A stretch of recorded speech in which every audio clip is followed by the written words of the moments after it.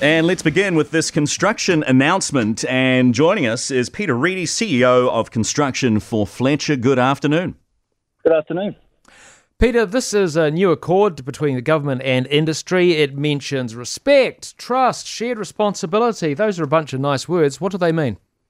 It's pretty important behaviour and cultural changes. Look, this government has made some bold commitments and said, look, we want to partner with the construction sector, and the construction sector being, the clients, designers, builders, etc. So you've really got to look at it as a system. And the reason the government's saying that is that the construction industry really matters to New Zealand. It hires 250,000 people. It's the fourth largest employer, about 7% of New Zealand's GDP, and it's an industry that's got a lot of challenges.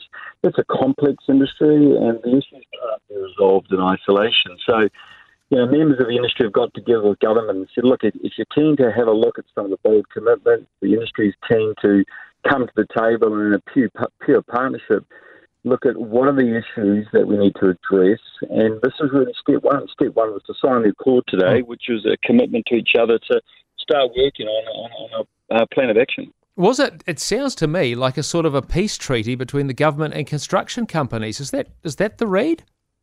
Well, it's a very fragmented industry, and when you say the industry, it involves, a government, for example, that's about 18% of total construction, larger contractors, but most of the industry is smaller builders. There's significant issues around how contracts are put together, risk, retentions, the money in the industry, skills and training. What's the workforce capacity and capability?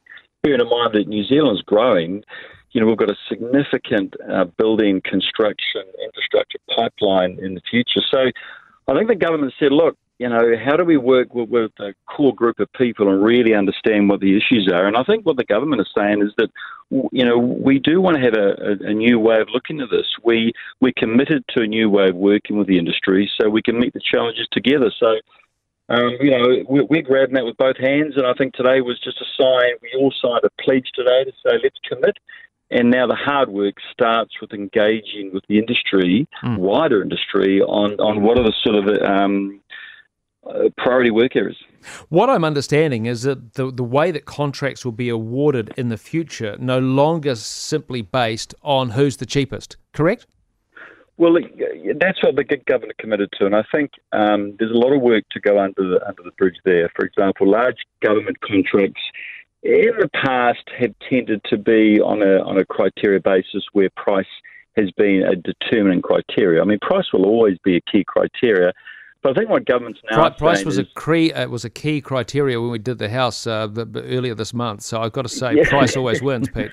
Yeah. Look, it's always going to be a key criteria. What government's saying though now is there another lens we can also review around some of the larger construction and what are the outcomes we're looking for New Zealand? And particularly the government have looked at some of their contracts and they're going through a streamlining process. And one of the criteria is saying what's the commitment to workforce training, what's the workforce commitment to workforce capacity that a builder or a contractor or the industry are looking at. And I think that's quite fresh. It won't be on every contract, but I think the government has stepped up and said, we have to take a lead on our larger contracts to see how we can look at things through another lens rather than just purely price. Which I think is a good idea, and it makes sense. And Peter Reidy, thank you very much for your time, CEO of Fletcher Construction. Enjoy your Sunday.